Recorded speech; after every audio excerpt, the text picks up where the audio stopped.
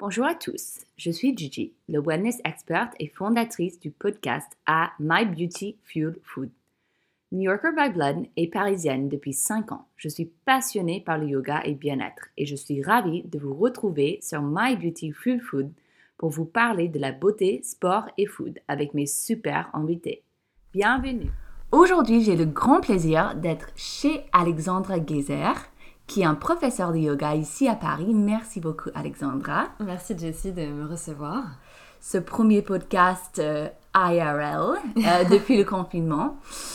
Alors, j'aimerais bien commencer un peu par ton découverte du yoga. Alors, j'imagine que tu n'étais pas toujours un prof de yoga.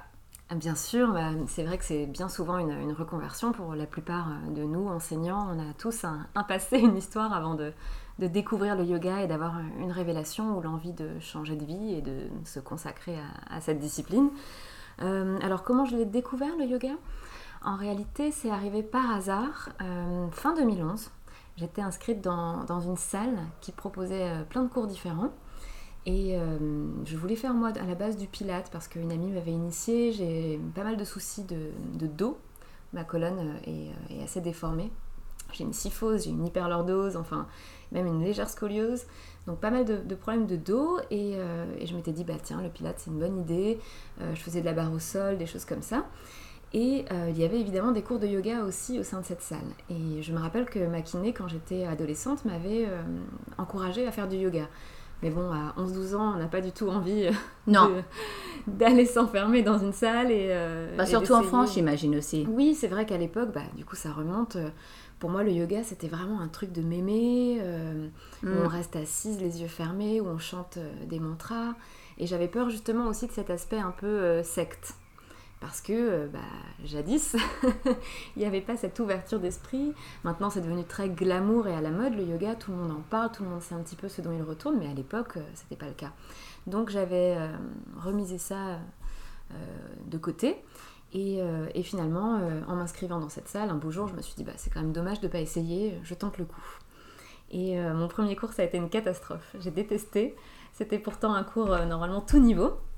Mais la professeure faisait faire des exercices de respiration assez étranges qui peuvent sembler vraiment flippants lorsqu'on n'a jamais approché ce genre de technique. Donc évidemment maintenant ces techniques je les pratique et même je les apprécie grandement, mais en tant que néophyte, quand on arrive dans une salle et qu'on voit quelque chose comme Kapalabhati, j'avais l'impression que ma voisine allait décéder. On aurait un chien qui surventile, qui surchauffe. Donc, elle faisait aussi, tu sais, Noli, le brassage abdominal. Donc, moi, quand j'ai vu ça, je me suis dit, ah ouais, non, mais ok, c'est pas du tout pour moi. J'étais traumatisée. Et en fait, en sortant du cours, c'était vraiment un très bel espace qui a fermé maintenant, ça s'appelait l'espace Saint-Louis. Donc, on croisait facilement des élèves allant à d'autres cours. Et je croise une amie, une connaissance. Et je dis, ah tiens, t'es inscrite aussi dans cette salle, incroyable, tu vas faire quoi ? Et elle me dit, un cours de yoga. Je lui dis, mais comment tu peux supporter ? J'en sors, j'ai détesté, mais c'est infâme. Et elle m'a dit, non, il faut que tu testes une autre prof. Celle-ci, bon, chacun ses goûts, mais je la recommanderais pas spécifiquement. J'en connais une autre, et avec elle, je te parie que tu vas accrocher. Et cette professeure, c'était Alexandra Père. Je sais pas si tu l'as connue. Non, je connais pas. Si tu l'as connue. Malheureusement, elle est décédée. Mais ça a été mon maître pendant longtemps. C'est vraiment avec elle que j'ai appris et que j'ai aimé le yoga. C'était une femme incroyable qui aimait beaucoup Elena Brouwer, qui a été formée en Anusara aussi, comme Elena. Et elle avait une grande douceur en fait. C'était, quand tu la regardais, c'était la douceur incarnée. Mais c'était vraiment comment on appelle ça, la main de fer dans le gant de velours. Beaucoup de douceur, mais quand même, bien sûr, la discipline, la rigueur, mais tout cela amené très intelligemment, très finement. Donc, quelques mois après cette mauvaise expérience, je me suis dit, bon, allez, je tente avec cette prof, et voilà, coup de foudre absolu. Et j'avais un abonnement illimité, donc dans cette salle, donc j'y allais tous les jours, et parfois même plusieurs fois par jour, dès qu'elle avait un créneau, je prenais ses cours. Et j'ai tellement aimé que je me suis dit, ah oui, mais c'est une révélation, le yoga, ça change la vie. Je sentais que mon dos déjà changeait, que je me tenais spontanément plus droite, ce qui avait toujours été difficile pour moi, que je respirais mieux, que j'étais moins nerveuse, que je dormais mieux, enfin vraiment, tous les bienfaits qu'on constate quand on a une pratique assidue. Et puis cette salle a fermé. Ça a été un deuil terrible pour moi. Donc pendant un temps, j'ai un peu erré, je ne savais pas où pratiquer. Et j'ai découvert Yoga Village et Alexandra enseignait là-bas. Donc j'ai un peu fait un deal avec Yoga Village. J'ai demandé s'il cherchait quelqu'un à l'accueil. Et il m'a répondu, bah oui, ça tombe bien, on a ouvert il n'y a pas très longtemps, je suis un peu débordée. Et contre finalement le fait de tenir l'accueil, enfin j'étais rémunérée aussi, mais j'avais l'avantage de prendre tous les cours. D'accord. Donc là, ça m'a ouvert vraiment à ce monde incroyable du yoga. J'ai pu tester plein de styles différents et réaliser qu'en fait, j'avais moi aussi envie de l'enseigner au bout de, je pense, 1 ou 2 années de pratique. Je me suis dit, mais pourquoi pas moi, en fait. Et mon copain m'a dit, mais en fait, t'es quelqu'un de très pédagogue, tu t'adores faire les devoirs à mon fils, enfin, t'as vraiment ce goût du partage, et puisque t'aimes cette discipline, pourquoi tu l'enseignes pas? Et je me suis dit, mais oui, il a tellement raison, et le fait d'être confrontée, dans le bon sens du terme, au yoga tous les jours, en étant derrière l'accueil, c'est vrai que j'avais envie de m'immerger encore plus, et c'est comme ça que je me suis formée. Alors, avant le yoga, est-ce que tu avais un parcours particulier, professionnel? Un petit peu atypique, parce que moi, mon rêve, c'était d'écrire. C'est encore quelque chose qui m'anime énormément. J'adore écrire, je passe beaucoup de temps à m'y dédier, mais je voulais très, très peu humblement être écrivain. Donc j'ai longtemps eu un blog, quand c'était l'époque des blogs, il y a une bonne dizaine d'années, voire même une bonne quinzaine d'années. Et j'ai été repérée par hasard par un éditeur, un tout petit éditeur, hein. Mais du coup, j'ai eu un livre publié il y a 11 ans. Ah, waouh! Ouais, un recueil de nouvelles. Bon, avec le recul, j'en suis pas très fière parce que c'est des écrits de jeunesse. J'ai écrit tout ça entre 18 et 20 ans, donc on peut imaginer la qualité de la chose. Bon, je renie pas complètement, hein, ces textes sont ce qu'ils sont, mais voilà, il faut restituer le contexte, la jeunesse, une jeunesse un peu tourmentée, où je me cherchais beaucoup. Et surtout, ce qui a été très dur pour moi, c'est qu'on m'a imposé une couverture. Et la couverture est très vulgaire, très laide. Et j'en ai pleuré en fait quand on m'a dit bah voilà la couverture de ton livre. J'ai dit mais c'est pas possible. Et on m'a dit bah non, t'as pas le choix, c'est fait, c'est acté. J'étais très triste. Donc maintenant j'ai un peu honte de l'objet en lui-même à cause de cette couverture. Après ce qu'il y a dedans, c'est pas que j'en ai honte, c'est juste que voilà, c'est le passé. Mais voilà, j'avais envie d'écrire, c'était mon ambition première. Et puis à côté de ça, je faisais plein d'autres choses parce que j'ai toujours aimé être multiple en fait, m'adonner à plusieurs activités. Et par exemple, ce que j'adorais aussi, c'est la photo, faire des portraits. Et pendant un temps, je m'occupais des books de comédiens. Ok. Ça, c'était super chouette. Mais il y avait un côté égo qui était dur pour moi. Parce que forcément, et je le conçois, hein, on touche à quelque chose de très sensible quand on prend en photo quelqu'un. Et du coup, je passais des heures sur Photoshop parce qu'on me demandait de retoucher ce truc. Ça me gâchait le plaisir parce que toute la partie, justement, retouche, elle est extrêmement contraignante. Moi, ce que j'aimais, c'était l'échange avec la personne, l'interaction, quand tu tires littéralement le portrait de quelqu'un, que tu cherches le meilleur angle, le regard à capter quelque chose. Ça, j'adorais, mais toute la partie qui suivait m'ennuyait profondément, donc j'ai arrêté aussi. Et par la suite, j'ai rencontré un artiste qui s'appelle Arnaud Florent Didier. Il n'est pas éminemment connu du grand public. Il a un succès en revanche critique manifeste. Et j'aimais beaucoup cet artiste et il m'a proposé, parce que ça l'amusait, de l'accompagner sur scène quelquefois. Et je lui ai dit, mais moi je ne suis pas musicienne, j'y connais rien, même si j'adore chanter, c'était quelque chose, ça aussi, que secrètement j'avais envie de développer, mais sans jamais oser le faire. Et il m'a dit, mais c'est pas grave, moi je te vois bien avec une basse, je vais t'apprendre certains morceaux à la basse et tu me diras si t'aimes bien. Et j'ai adoré parce que c'est vrai que je crois avoir un certain sens du rythme, j'ai une très bonne mémoire, donc je retenais facilement les morceaux. Et on a fait quelques scènes ensemble, et notamment certaines à l'étranger, j'ai de bons souvenirs, on est allé à Madrid et à Cluj en Roumanie. Et là je jouais même du clavier, j'avais sur un morceau un petit passage à la guitare, enfin c'était très très chouette. Donc j'ai eu une phase comme ça très axée sur la musique, j'avais envie de développer ça, puis ça s'est pas fait. Donc en réalité j'ai touché du doigt pas mal de domaines, mais de manière très superficielle. J'arrivais pas à m'inscrire réellement au sein de quelque chose, au sein d'un courant. J'avais envie de tout faire, sauf qu'on le sait, tout faire, c'est parfois ne rien faire. En tout cas, c'est difficile de tout faire correctement. Et c'est la jeunesse aussi, hein, c'est la vingtaine, on se cherche, on s'essaye à plein de choses. Donc, comme j'arrivais pas à me stabiliser et et à vraiment concrétiser un projet dans un de ces domaines. Avec le yoga, je me suis dit, oui, tiens, enseigner, ce sera peut-être un bon moyen d'avoir ces activités à côté, et en même temps, un vrai travail, parce que tout ça, c'était pas pour moi ce que j'appelais un vrai travail, je gagnais pas ma vie, je virevoltais en fait d'une chose à l'autre. Et finalement, enseigner, c'est très chronophage, quand on veut bien le faire, ça prend énormément de temps, il faut préparer un cours, il faut lire en amont, donc je me suis moins dédiée à toutes ces activités, mais bon, la vie est longue, qui sait ce qu'elle nous réserve. C'est clair, c'est clair. Non, moi aussi, j'ai testé plein de différentes choses. Oui, je pense que j'imagine. c'est très difficile de se retrouver, de nous retrouver. Ouais. Et ça m'étonne vraiment pas, surtout après tout ce que tu viens de raconter, que t'as accroché à Katana Yoga, parce que c'est vraiment un yoga scolaire. Alors, Oui. comment t'as trouvé le Katana? Alors le Katana Yoga, j'en ai entendu parler en premier lieu via Elena Brower, qui est une prof américaine assez connue, je ne sais pas s'il est nécessaire de la présenter encore. Et elle n'enseigne pas le Katana à proprement parler, mais elle en infuse énormément au sein de son enseignement. Et toutefois en précisant justement d'où lui viennent ses inspirations. Donc j'ai suivi pas mal de training, de formation avec Elena, et à chaque fois elle nous disait voilà, ça vient du Katana Yoga, ça je l'ai appris par Abby Galvin. Donc ça commençait à faire son petit chemin au sein de mon esprit. Je me disais tiens, c'est quand même intriguant cette discipline. Et elle nous avait dit une fois, si vous avez l'occasion, si l'une de ses professeurs passe dans l'une de vos villes, il faut absolument pas les louper. Et elle a cité le nom de Deiji's Juwelier Kids.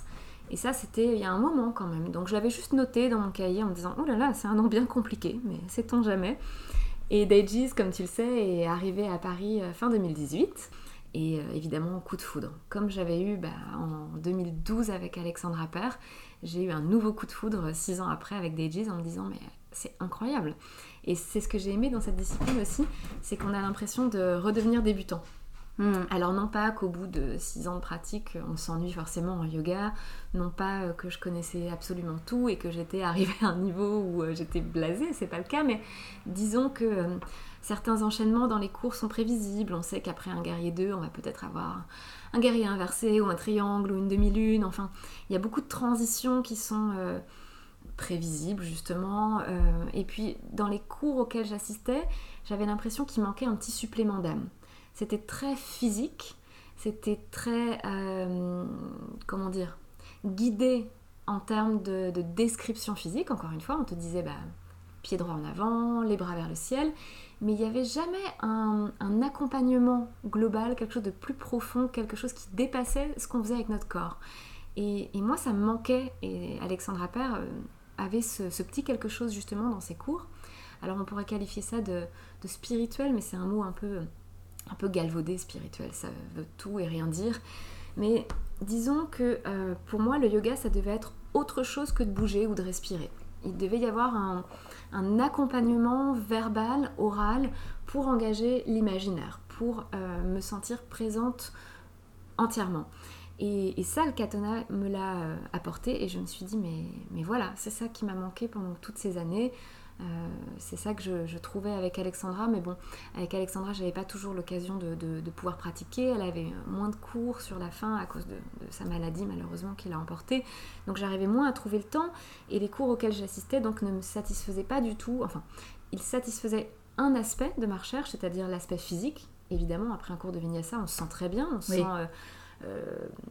lessivé, mais dans le bon sens du terme, comme essoré, lavé. On sent qu'on a laissé derrière soi toutes les tensions, tout ce qui nous encombrait, mais je ne me sentais pas grandie. Intérieurement, il me manquait quelque chose. Il y avait une pièce du puzzle qui manquait. Et ça, le Katana Yoga me l'a apporté, vraiment. Et tu as fait la formation tout de suite? Oui. Ouais, parce que j'ai eu un coup de foudre pour la pratique du Katana, mais aussi pour la personnalité de Deiji's.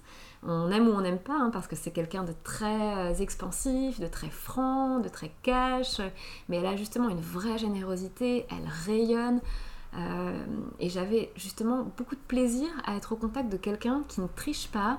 Il y a des profs, pardon, hein, je voudrais surtout pas schématiser, il y a beaucoup de profs, on a l'impression qu'ils se prennent justement pour des sortes de gourous, des éminences incroyables. Donc c'est difficile de les atteindre, d'échanger avec eux. Daegis, c'est comme ta meilleure copine. Tu peux vraiment lui parler et elle rigole et elle est bonne vivante, comme tu disais tout à l'heure d'une autre professeure. Et ça, je me suis dit, mais c'est génial parce qu'elle a un vrai enseignement. Attention, hein, quand on prend un cours avec elle, c'est sérieux dans le bon sens du terme. Ça veut dire qu'elle sait où elle nous mène, elle sait ce qu'elle fait. Mais en même temps, il y a quelque chose de très familial, de très joyeux en fait, de très très joyeux. Et ça, je ne l'avais pas tant perçu dans le yoga, ce côté joyeux. Et pourtant, le Katana Yoga, de prime abord, on peut se dire que c'est très très cadré, très formel, très structuré, ce qui est vrai. Mais toute cette structure est là pour nous porter, un peu comme un tuteur qui tient une plante. Donc on sent que c'est pour nous élever et pour nous amener vers justement davantage de joie, de plaisir dans ce que l'on fait au quotidien. Quand je pense aux autres profs, et toi inclus, hein, des profs de Katana, ils sont tous très joyeux, mais vraiment, ils entendent très... ils aiment la vie. Ouais, ils aiment la vie. Et alors, raconte un peu plus. Alors, parce que depuis 2018, maintenant... Je sais qu'il y a énormément de choses, ça n'arrête pas avec le Katana. Mais tu arrives quand même à tenir un cours très long. Tu connais énormément des choses que tu as traduit toi-même. Tu es vraiment le prof en France connu pour le Katana qui est formidable. Genre, je te félicite, mais c'est... Et tu le...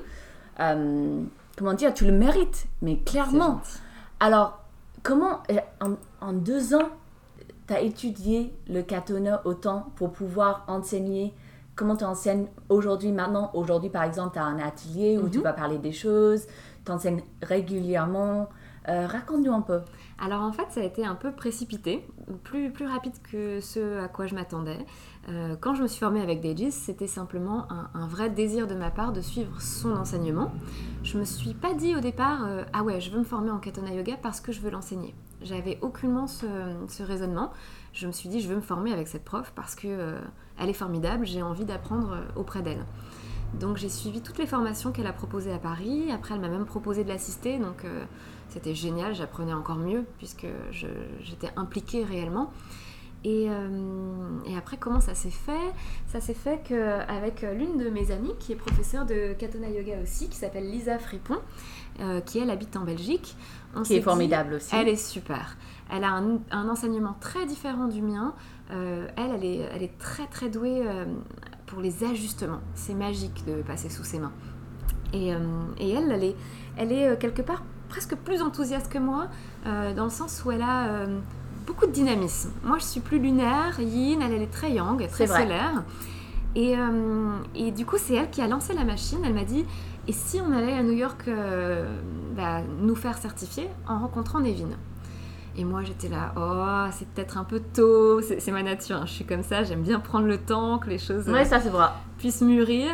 Et je lui ai dit, je sais pas, c'est tôt, peut-être qu'on fasse d'autres formations auparavant. Et elle m'a dit, mais on est presque arrivé à nos 200 heures, autant aller justement compléter ce qui nous manque directement avec Nevin, et en prenant des cours à The Studio et au Katana Center, et au moins on sera certifié et on aura rencontré Nevin. C'est quand même super important de rencontrer Nevin Michan, c'est la fondatrice du Katana Yoga, c'est vrai, je ne l'ai pas spécifié. Et elle était vraiment à fond.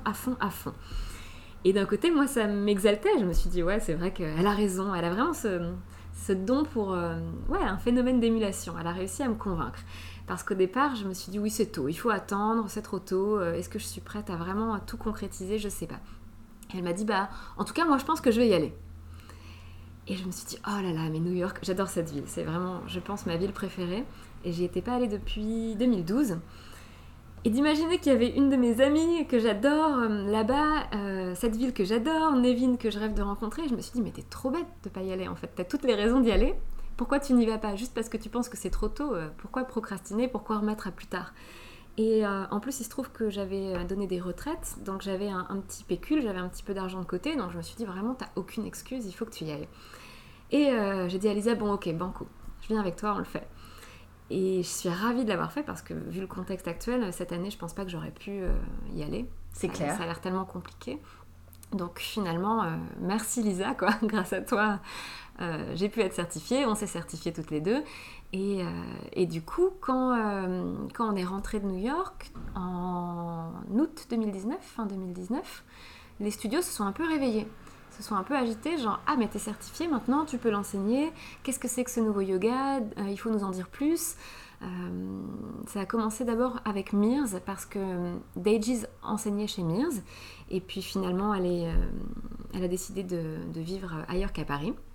Elle a déménagé. Donc il y avait ce créneau vacant chez Mears. Et Marine Parmentier, la propriétaire du studio, m'a dit « Tiens, puisque tu es sur le point d'aller à New York, d'être certifiée, est-ce que tu veux reprendre le créneau de Daejeez ?» Et au début, j'ai un peu flippé, encore une fois, c'est ma nature, j'ai tendance à aller à reculons vers les choses.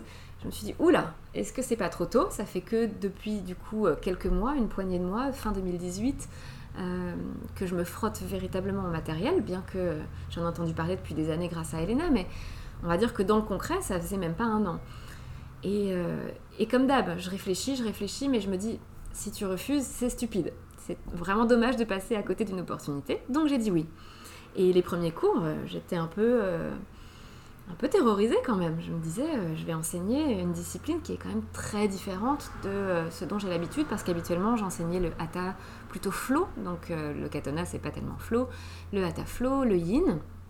Et en réalité, j'ai tellement aimé le partager que ça s'est vite construit. Je me suis sentie à l'aise assez rapidement.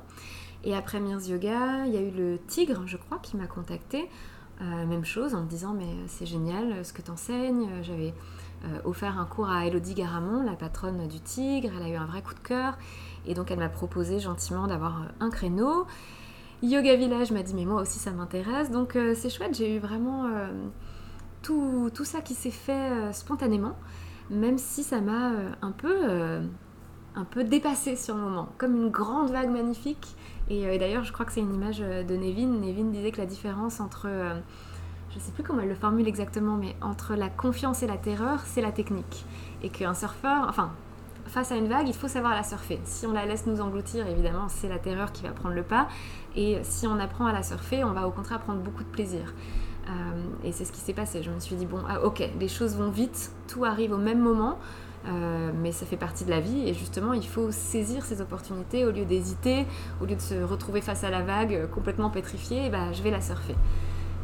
Et voilà, ça s'est enchaîné, mais je suis ravie et du coup je lis beaucoup, je pratique beaucoup pour être à la hauteur, parce que comme tu le disais, je suis la seule pour l'instant, ça va vite changer j'espère, à enseigner le katana en France. Et c'est une sacrée responsabilité, un honneur mais une responsabilité aussi, donc il faut être à la hauteur. Et aussi, malgré, moi je trouve que t'es formidable, aussi des autres élèves trouvent que t'es formidable, mais aussi Lululemon, maintenant t'es une ambassadrice Lululemon, je t'ai vue sur une couverture d'une magazine, genre ça a vraiment, ça a même pas commencé. Maintenant c'est la réalité que les gens voient ce que tu fais. Oui, c'est vrai que ça m'a beaucoup aidé pour ça, le Katana Yoga, ça a été un tremplin. Esprit Yoga m'a proposé une couverture, très gentiment. J'ai aussi eu un article justement sur le Katana Yoga dans leur magazine. Et Lululemon, oui, je suis ambassadrice depuis peu. Et c'est chouette parce qu'ils adorent le Katana Yoga. Ils sont très fiers d'avoir une ambassadrice qui représente ce type de yoga encore trop méconnu en France et même en Europe. Donc ils ont grandement envie de m'aider à le partager, à le faire découvrir. Et pour ça, je suis hyper contente d'avoir tous ces partenariats, tous ces gens qui m'entourent et m'élèvent. C'est vrai. C'est vrai, et ça se voit. Et une chose, je pense que peut-être pas tous les gens savent par rapport à la Katana Yoga, c'est que pour avoir une certification, il faut être prof dans une autre discipline avant. Tout à fait. Et je trouve que toi, tu fais un très bel mélange de justement le yin et le katana. Alors pourquoi ces deux et comment tu les mélanges? Comment ça se mélange dans ta tête? Alors c'est une bonne question. Disons que ce qui est amusant, c'est que lorsqu'on regarde les professeurs de Katona Yoga, je pense notamment à Abby Galvin ou même à Daejeez, c'est des professeurs très yang. C'est des personnalités très solaires. Je ne sais pas vraiment comment l'exprimer. Il faut prendre un cours avec ces femmes pour le comprendre. Alors que moi, je suis quelqu'un de plus lunaire, de très yin, de plus en retrait. Et j'ai jamais été encline à enseigner des yogas extrêmement dynamiques, extrêmement fluides, en mouvement, même si j'aimais beaucoup le hatha flow. Mais ce qui m'a toujours plu, c'est l'alignement, la précision, prendre le temps de s'inscrire dans une posture. Donc, lorsque justement on m'a proposé d'enseigner le Katona Yoga, je me suis dit, tiens, est-ce que ça va correspondre à ma personnalité ? Et en définitive, comme le dit très bien Nevin Michen, la fondatrice du Katona Yoga, cette pratique, c'est un filtre. C'est pas un style de yoga à proprement parler, et c'est pour ça, comme tu l'as très bien raconté, qu'il est crucial d'avoir déjà 200 heures, un socle dans un autre type de yoga, parce que ce qu'on va apprendre avec le Katona Yoga va simplement se superposer à ce qu'on connaît déjà. Aussi, un prof de Katona Yoga peut enseigner très différemment cette discipline par rapport à l'un de ses collègues. Si on prend un cours avec Maridana Abbott, ça va être axé assez Vinyasa, puisqu'elle vient du Vinyasa. Un cours avec Daejeez va ressembler parfois à un cours de Kundalini. Donc c'est super intéressant de voir justement comment chaque professeur s'approprie le matériel. Et moi je me suis dit, c'est vrai que j'adore le yin, c'est un type de yoga qui a pour moi beaucoup de choses à offrir au sein de nos quotidiens effrénés. Donc j'ai trouvé ça intéressant de le combiner avec le Katona. Et j'enseigne parfois des ateliers de yin yoga avec la théorie du Katona yoga qui se superpose.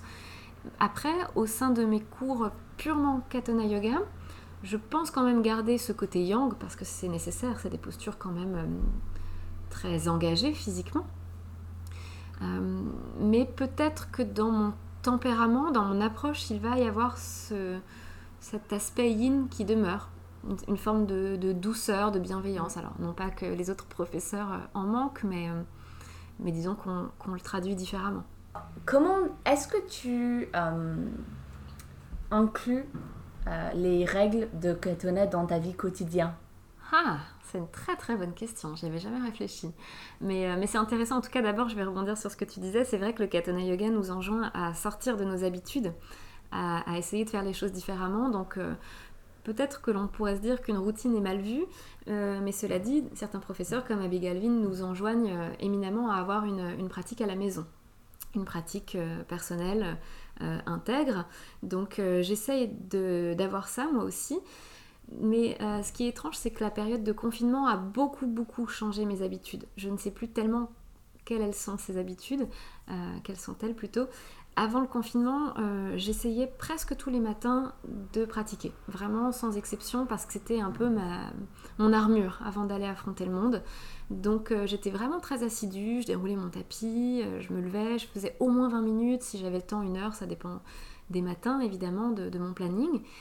Et quand le confinement a été annoncé, je me suis dit génial, la seule personne qui a dû se dire ça, je suis très casanière, et je me suis dit génial, je vais pouvoir avoir une routine incroyable, je vais construire mes journées mais d'un bout à l'autre, avoir le même schéma, parce que moi j'adore la routine, et c'est pour ça que c'est marrant de se dire que j'enseigne le Katona Yoga, mais encore une fois ça fait sens parce que justement j'ai besoin de sortir de mes réflexes, de mes automatismes, mais on y reviendra. Et donc, au départ, je me suis dit que ça allait être vraiment propice à se créer une bonne routine, à avoir une pratique le matin encore plus longue, encore plus profonde de ce que je faisais. Et c'est très bizarre, mais comme il n'y avait plus d'impératif social extérieur, eh ben j'arrivais pas à me dire tu te lèves et tu fais ton truc comme de coutume. Je traînais un peu au lit, bon pas non plus jusqu'à des heures indues, mais disons que d'habitude je me lève plutôt vers 7h30, là je me réveillais vers 8h30. Et je me disais, oh là là, mais est-ce que c'est bien nécessaire que j'aille faire ma pratique ? Je vais peut-être plutôt petit déjeuner. Et je pratiquais en fait quand même 1 fois dans la journée, mais j'avais pas d'heure précise. C'était bizarre, c'était parfois avant le déjeuner ou en fin de journée. J'ai même eu une phase hyper stakhanoviste où je pratiquais 3 fois par jour. Je me suis dit, allez, il faut se reprendre en main. Je faisais le matin, avant le déjeuner, je faisais un The Class, tu vois ce que c'est ? The Class, c'est un truc un peu plus fitness. Très chouette comme discipline, comme pratique, bien différent du Katona Yoga, mais justement, tout ce qui est différent nourrit. Et ouais, donc j'ai eu cette phase stakhanoviste où je pratiquais 2-3 fois par jour pour ensuite osciller vers une autre phase où je faisais rien. J'ai eu, je sais pas, quelques jours, quelques semaines peut-être où j'arrivais même plus à avoir une vraie pratique assidue. Donc ça n'a pas arrêté d'osciller comme ça. C'était intéressant cette période de quarantaine. Et tout ça pour dire que là j'essaie de restructurer, de reprendre une pratique le matin. Donc je sais pas comment le Katana Yoga s'inscrit vraiment au sein de ma vie, si ce n'est que justement, en Katana, on parle de 3 natures. Il y a la première nature, c'est ce qui relève de notre instinct, ce avec quoi on est né, ce dont l'on hérite de nos parents, nos grands-parents. Donc des choses qui potentiellement sont inscrites en nous, prédéterminées. Donc ça, c'est la première nature, c'est tout ce qu'on fait de manière inconsciente et réflexe. La seconde nature, c'est l'expérience, l'acquis. Tout ce qu'on a intégré, appris, assimilé, les techniques et justement par exemple se créer une routine. Mais le Katana Yoga nous dit c'est bien d'avoir une première nature, c'est superbe d'avoir une seconde nature, ce qui est encore mieux c'est d'aller vers une troisième nature. Donc qu'est-ce qu'une troisième nature ? C'est le choix, le soi, le libre arbitre.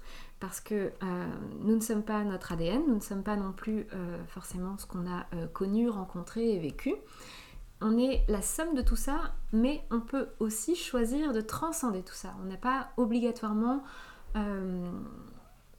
la nécessité absolue de dépendre de tout ça. Donc pour moi, c'est vraiment passionnant de se dire ça parce que je me trouve parfois des excuses. Je me dis oui, mais par exemple, je suis souvent très en retard. Je suis très en retard parce que mes parents sont toujours très en retard, ce qui est vrai. Peut-être que c'est un héritage inconscient. Et en fait, le Katana Yoga dit non. Ok, t'as cet héritage, t'en es consciente, mais tu peux toujours décider. Tu décides, c'est toi qui es maître de la maison de ton corps, maître justement de la petite lumière au-dedans, de ton mental, de tes interactions, de tes choix. Donc, c'est trop facile. On doit balayer tout ça et on ne doit pas se laisser sombrer dans la facilité des réflexes. Et dans le yoga, ça se traduit dans les postures. On va toujours faire les postures de la même manière, un chien tête en bas de la même façon. Et surtout, après des années de pratique, on remet très peu en question nos alignements et ce qu'on fait. Donc moi, j'ai adoré le Katana Yoga parce que ça m'a bousculée. Ça m'a obligée à me dire, tu vas démanteler, tu vas déconstruire tout ce que tu croyais acquis et tu vas reconstruire à partir de tout ça, mais en incluant de la nouveauté aussi, de l'inédit.